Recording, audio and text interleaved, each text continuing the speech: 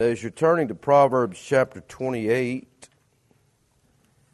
go ahead and get Ecclesiastes 7. We'll try to get several different places in the Bible together tonight. Ecclesiastes 7, though, is the verse that I thought of in looking at the verses we'll look at in the book of Proverbs tonight.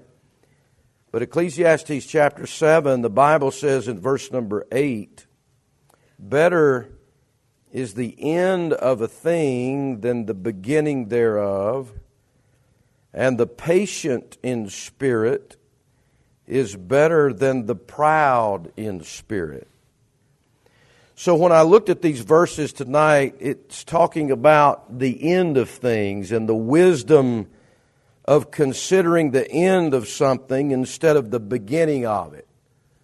So many times we're looking at just what's in front of us instead of looking at the end of something. And wisdom says to look at the end of things, not the beginning of things. And we have to have patience to do that. The patient in spirit is better than the proud in spirit. So if we're not patient to wait, then the problem is that we can't wait on the Lord, and many times we get in a hurry and we get involved in things or make decisions that aren't pleasing to God, and things turn out a lot worse than we thought at the end when we made our decisions. So in Proverbs 28, I see a chord that runs through some of these verses about the wisdom at looking at the end of things instead of the beginning of it. We'll start reading verse number 8 together. We've looked at a few of these verses already, but Proverbs 28 and verse number 8 is where we'll begin. The Bible says, "He that by usury and unjust gain increaseth his substance, he shall gather it for him that will pity the poor. He that turneth away his ear from hearing the law, even his prayer shall be abomination.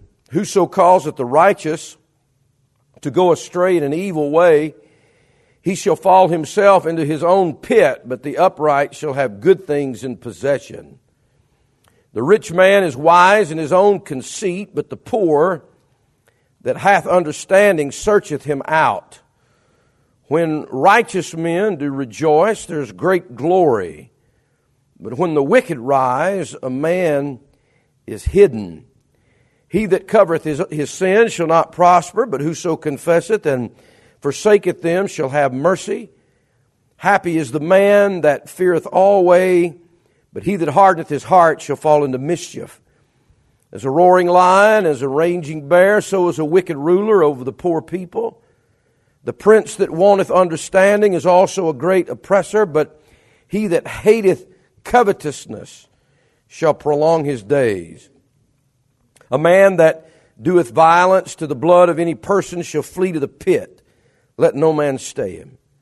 Whoso walketh uprightly shall be saved, but he that is perverse in his ways shall fall at once.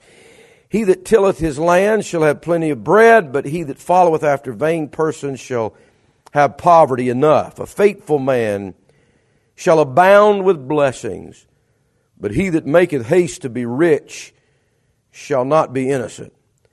To have respect of persons is not good, for a piece of bread that man will transgress. He that hasteth to be rich hath an evil eye, and considereth not that poverty shall come upon him." When we start in verse number 8, he begins talking about money. I'm seeing a lot of things that are coming up even on our plate about covetousness. He mentions the word covetous in verse number 16, where he says, "He that hateth covetousness shall prolong his days." And I think all of us in America are probably bit with this problem of substance and gain in our lives. And verse number 8 says this, "He that by usury and unjust gain increaseth his substance, he shall gather it for him that will pity the poor."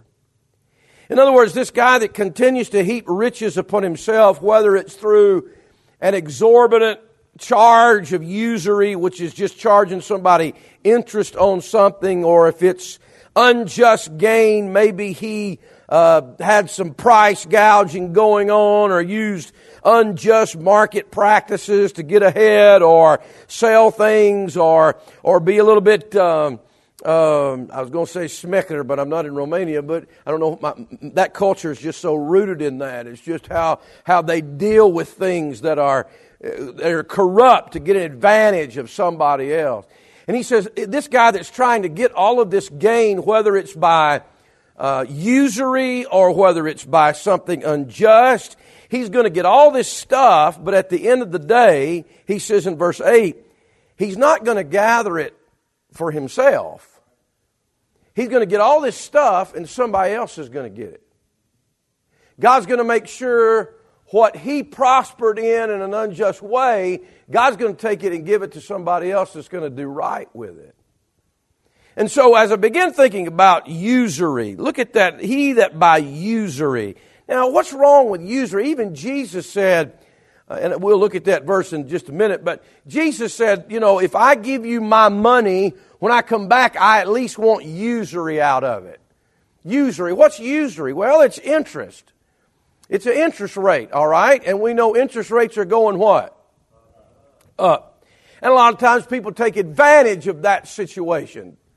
Some of the most unjust things in this world is when somebody's in a hard way, a bad financial way, and they will take their credit cards and their debt and they'll put 18, 19, 20. I mean, some of the percentages are insane. When I was out in the Navajo reservation, he was saying how most of the people out there, they can't afford a car, and that if a Navajo can get enough money to go buy a car, that they'll go off the reservation to a dealership, and the dealership, because they're a Navajo, he gave me one figure that he said charge them 38% interest on a vehicle. I mean, you know what that is? That's greed. That's not business. That's greed. That's taking advantage of somebody that doesn't have any other opportunity or doesn't know any better about what you're doing to them. But now, there's nothing wrong with just getting interest, okay? Because Jesus said, when I give you something, I ought to get interest back. I mean, we don't appreciate now we put our money in the bank, and the bank takes our money, and they give it out, and they make money on it, and we're at least supposed to get some interest, some usury back. That's not an evil thing, but it can be used as an evil tool. Now, why is he talking about usury in the Old Testament here in the book of Proverbs?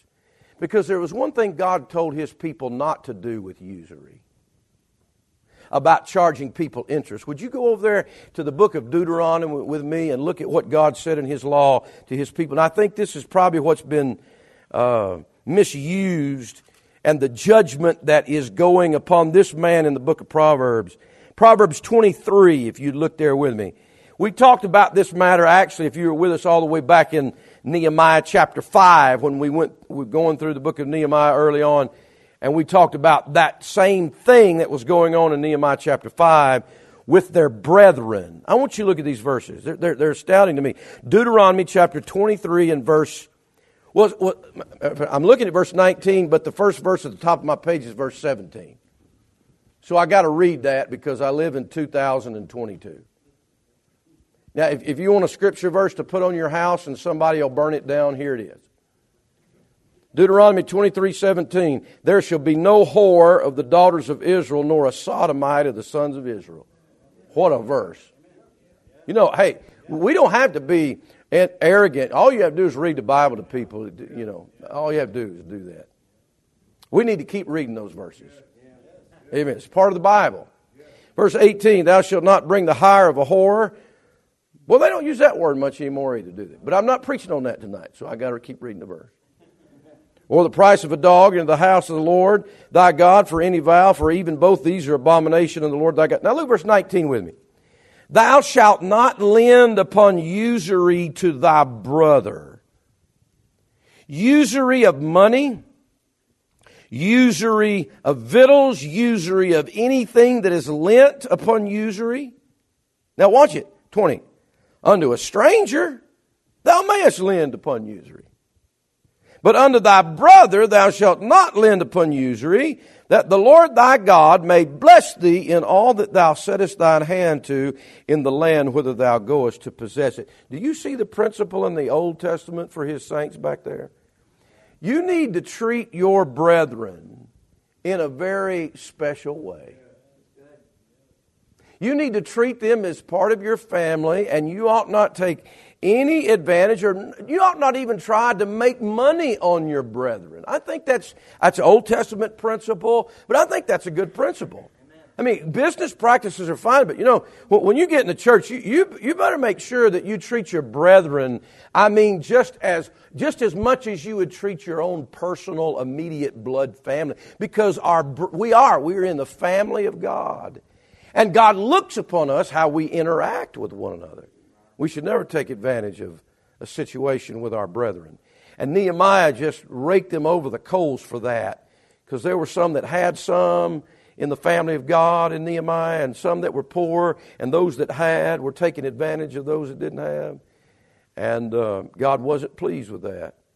And so when he's talking about this exorbitant usury, or maybe usury to a brother in the family of God, he's saying what I'm going to do to you is, if you gather that money in an unjust way, then I'm going to take what you have and I'm going to give it to him, the Bible says, that will pity the poor.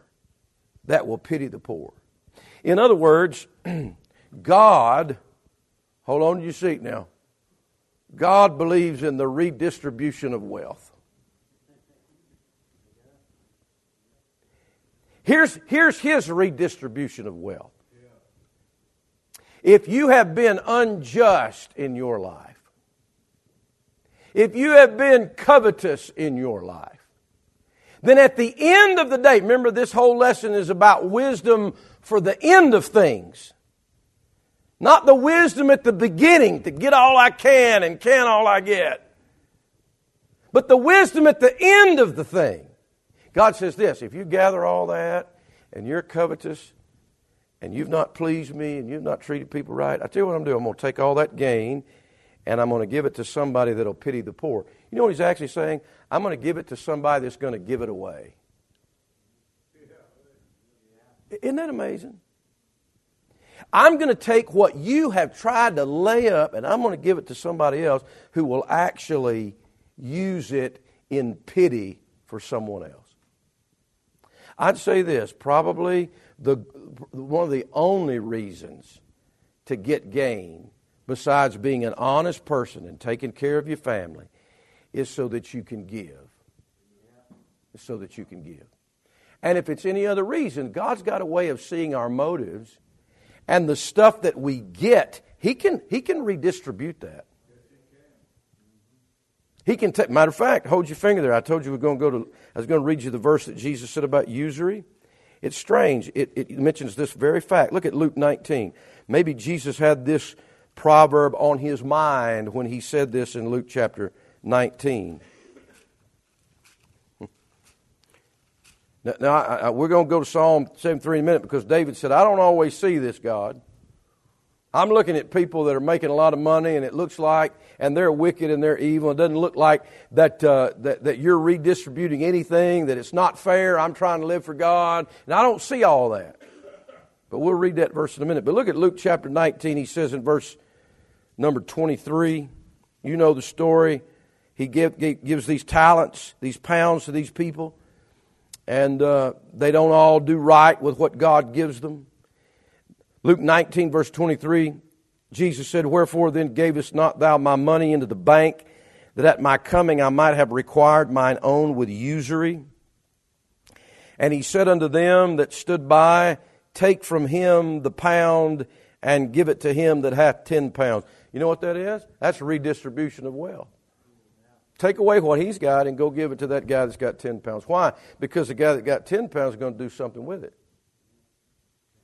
He's not just going to store it up and hoard it up for himself. And I'm telling you, God will give through you what He'll never give to you. And if we don't make our lives a channel, if you ever make yourself a dam where you just dam it all up and keep it all, you're going to have the most stagnant life. And there's no reason for God to keep blessing you if it's just all going to be about you. You know, the majority of people that hoard up all that and have what they have, you know, at the end of the day, some other idiot gets it and spends it. Isn't that true? I mean, at the end of the day, all the hard work and all that savings and all those things that mattered so much to the individual, and now a family member or somebody comes along and gets it, and it doesn't matter. So we need to make sure that our lives are not being run by covetousness, that what we gain in life we're using for His glory and for His work, instead of just trying to can it away, because God can just as easily take that and give it to somebody else that'll do right by it. Look at Psalm 73. David had that dilemma going on in his heart. Psalm 73.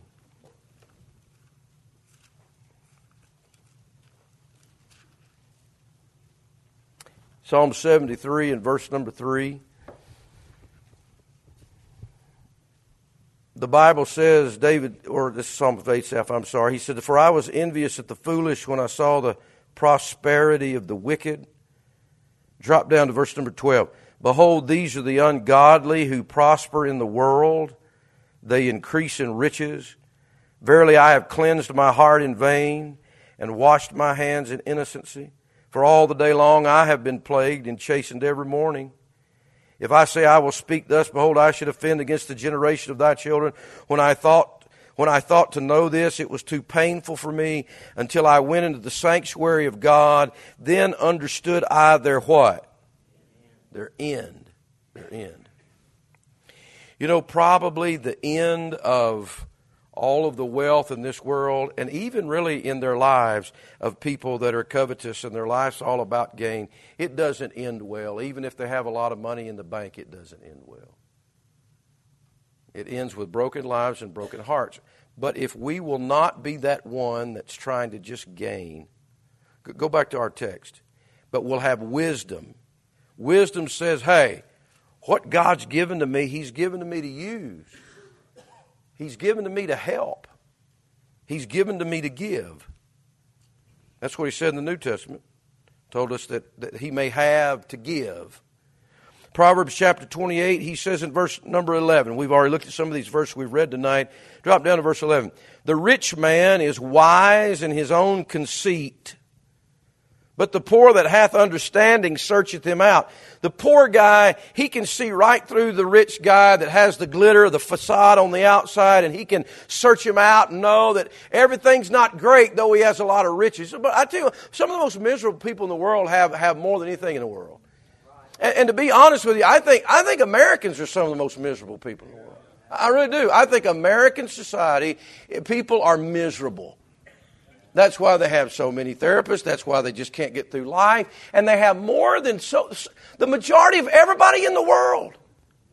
That's just a lesson that riches, don't set your heart on riches. That's not the substance of life. That's not going to make you happy. And a poor man can see through that. I've met poor people that were just as happy and satisfied as a pig in slop, man. I mean, they're just happy with their life. And the poor man searcheth that rich man out. But look at verse 11 again. "The rich man is wise in his own conceit." The rich man's not wise. He thinks he's wise. He's so high-minded that he's not teachable.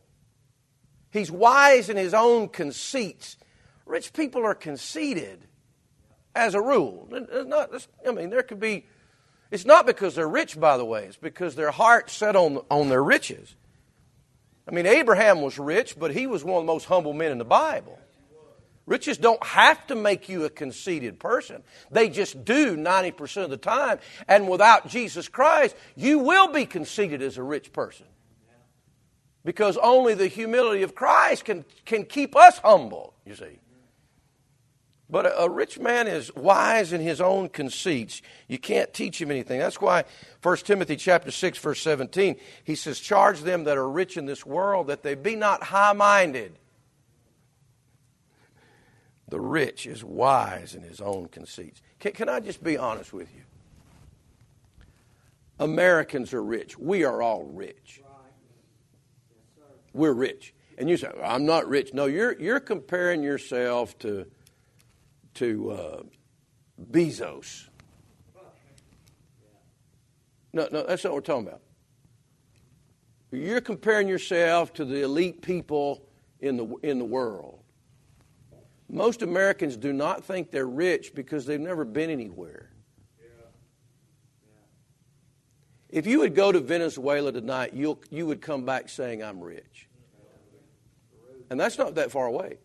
If you went to Haiti tonight, you would be overwhelmed of how people live. If you would just probably pick just about any African, my son and I were looking at African countries and trying to find some more missionaries in places. You know, there's so many African countries, there are not any missionaries there at all. And a lot of that has to do with Islam, but there's nobody there. You go to the average African country, just pick one, throw a dart at it, and you went over there. You'd come back saying, I am rich. Brother Adam Thompson was telling me about they took a trip over there to Malawi, and they were giving away their shoes off their feet, their jackets. I'm talking about the pastor because he's looking at guys that don't have anything, that have nothing, and they're trying to pastor people and have absolutely nothing, hardly. You're rich. And I know we're all programmed in our brain to think that we're not, but you're really rich. And you ought not feel, I'm not trying to make you feel bad about that, but I will say this about it. Quit being conceited. Rich people are conceited. You say, preacher, I'm not conceited. I'd probably say, we're probably all of us in here a little bit conceited. You know, it's hard to tell a rich person anything. You ever tried to counsel or advise or correct a rich person?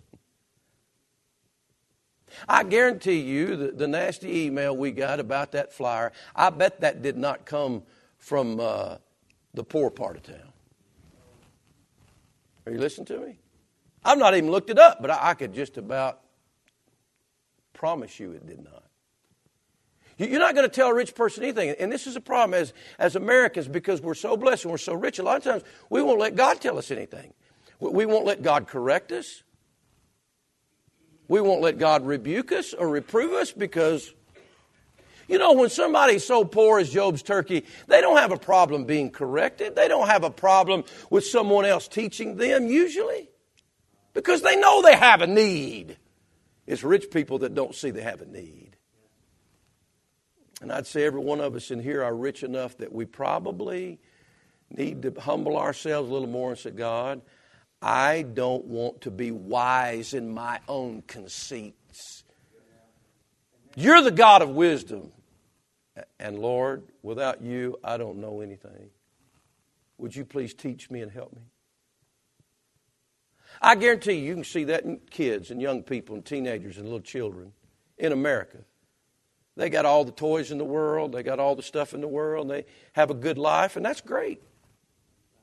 But it's hard to teach children that have everything. It's just wrapped up in that problem that covetousness and materialism brings in all of our lives. And so he said in verse 11, the rich man is wise in his own conceit. And he doesn't have the understanding about the end of the way and the end of a thing. Look down at verse number 20. Verse number 20, the Bible says, a faithful man shall abound with blessings, but he that maketh haste to be rich shall not be innocent.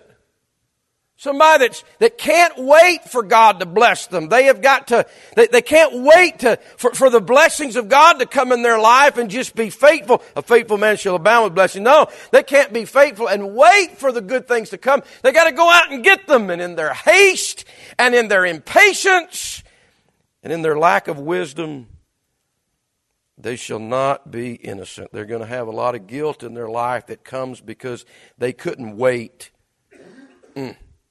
You know, if you get rich because you've worked hard and you've had a good motive of life and God's blessed you because you've been faithful over many years, Praise the Lord. But if you just can't wait to get rich and you just got to have more and you got to have it right now, you're going to fall in the biggest pit that ever was. And that's the trap of covetousness. The haste to be rich. I can't wait on the blessing. I got to have it now. When he says that the faithful man shall abound with blessings. You know, if you'll be faithful to God, He'll bless you. And that's where he said where he tells us over there in chapter 10, verse 22. He says, the blessing of the Lord, it maketh rich. It's God's blessing that makes you rich. So what we need to do is just be faithful to God. Let Him bless us. If He wants to give us more, let Him give us more. But what we're after is not the riches. What we're after is the blessing of God.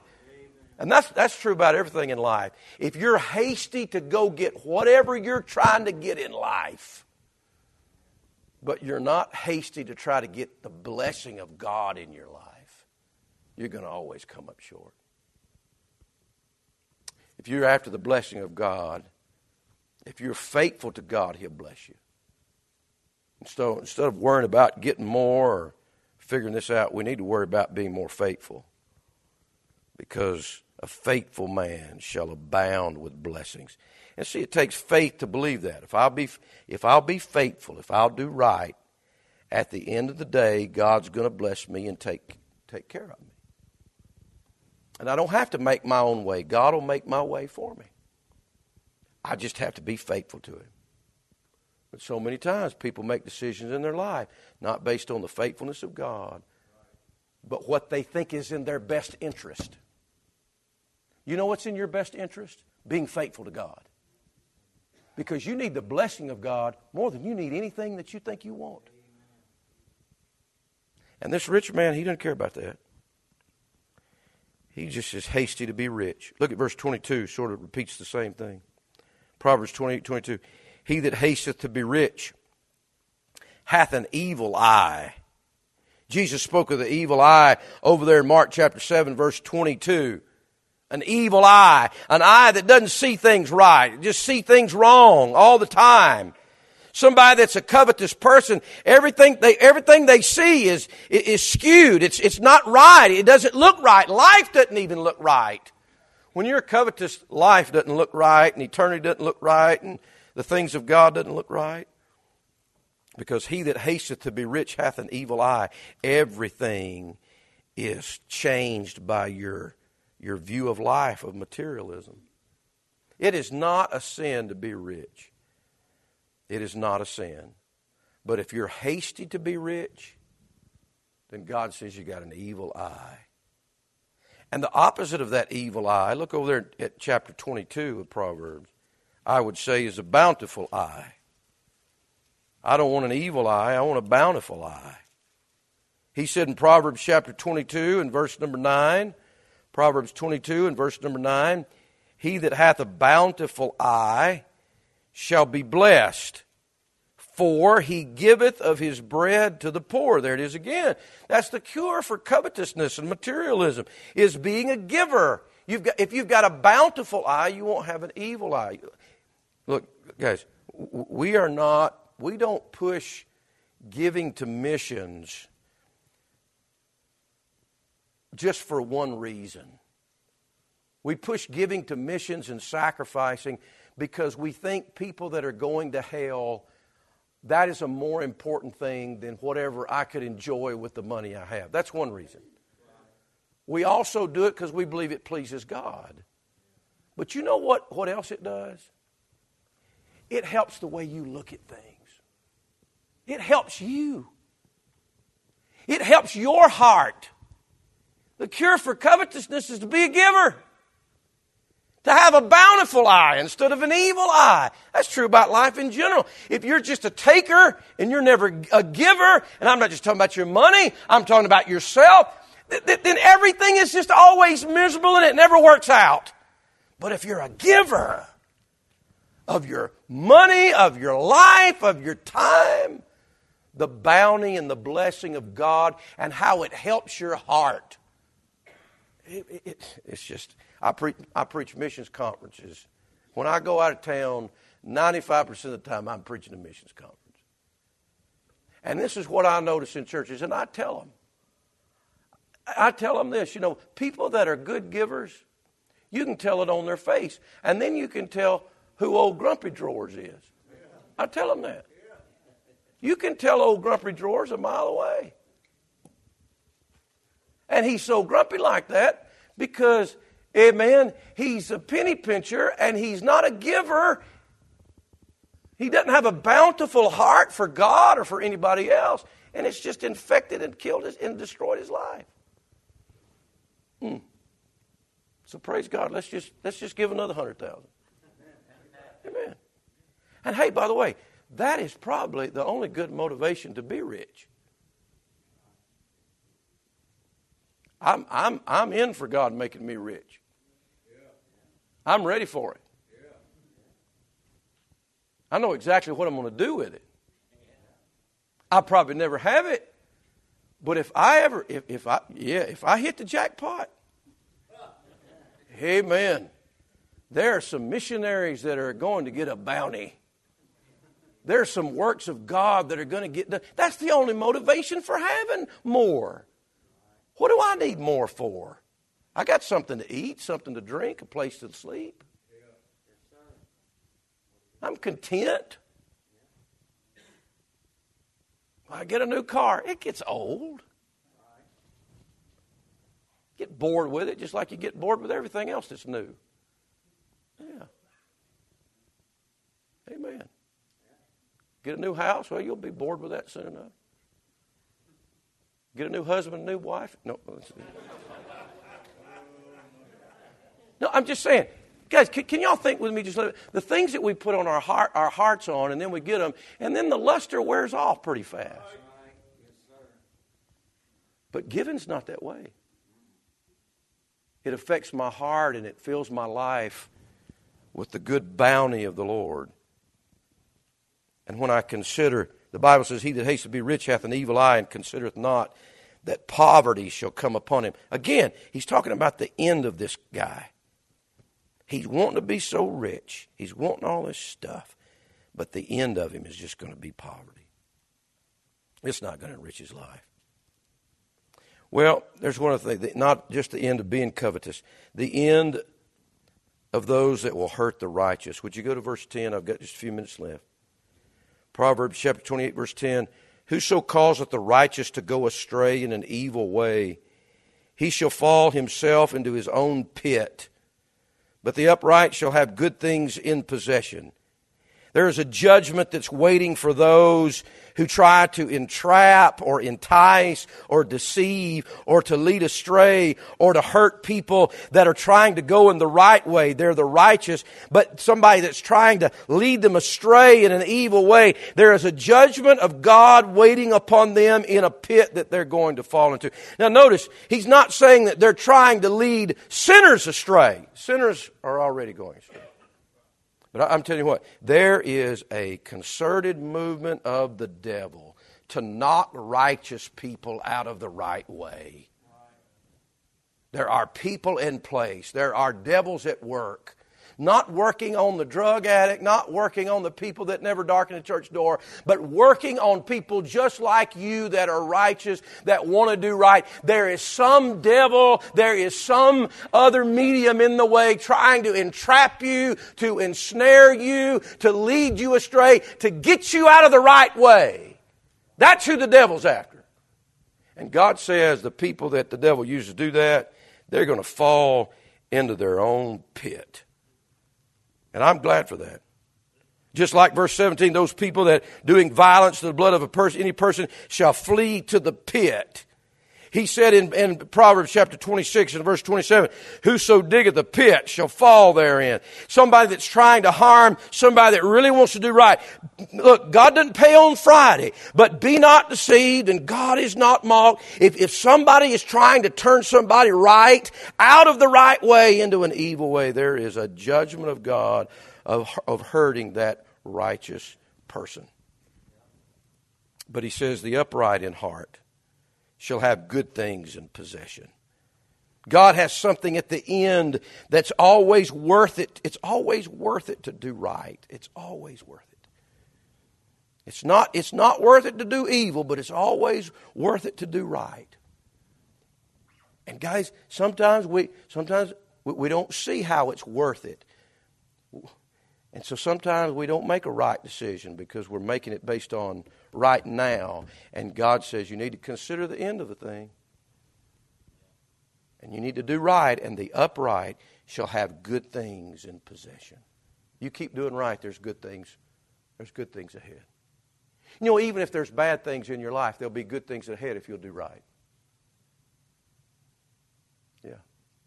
He'll work all things together for good. But you got to love Him. You got to do right. And He'll work it out for good. And the good things that you'll have in possession, you can't count that. He said in 1 Corinthians 2, eye hath not seen, ear hath not heard, neither entered into the heart of man the things which God hath prepared for them that love Him. You can't even imagine the things that God has prepared for you if you'll just do right.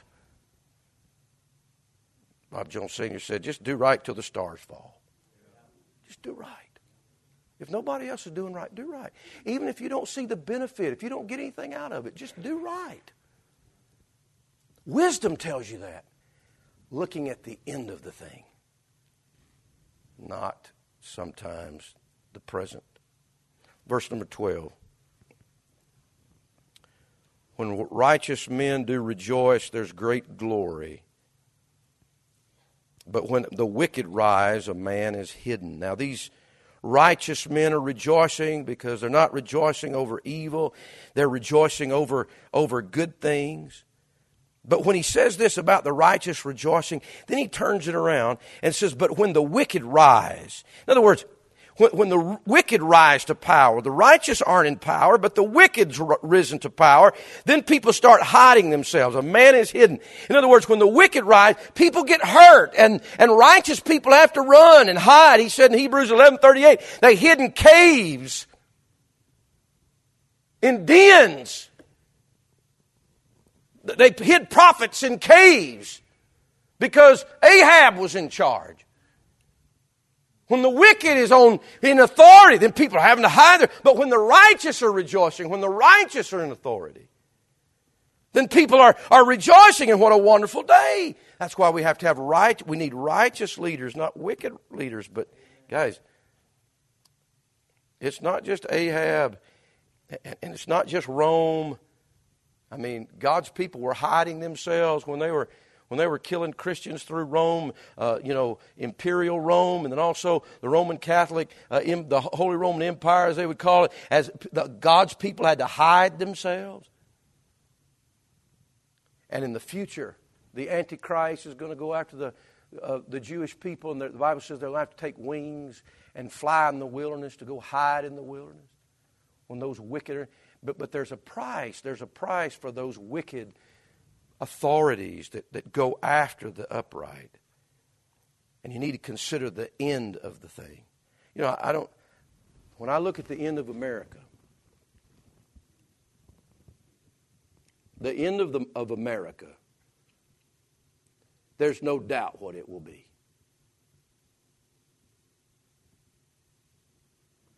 But as long as there are righteous people, we need to rejoice. As long as we're gathered together to rejoice to a righteous Savior and a righteous out, we need to rejoice. But the people that are in charge of this nation that have risen to power are wicked. And I hate to say it, it don't even matter who's up there. They're so wicked up there. And maybe the hiding's not over. But you know a good place to hide? A good place to hide is in Jesus. A good place to hide is in the rock. A good place to hide is in the truth. A good place to hide your family would be with the people of God. All around the world, there are Christian people that are hiding for their lives. You know what? They're sticking together. They're hiding in little groups because the wicked have risen. But the end of that wicked rising to power, the end of it is people have to hide. But the end of that righteous is just rejoicing. So let's have the wisdom to look at the end of a thing and not just the beginning.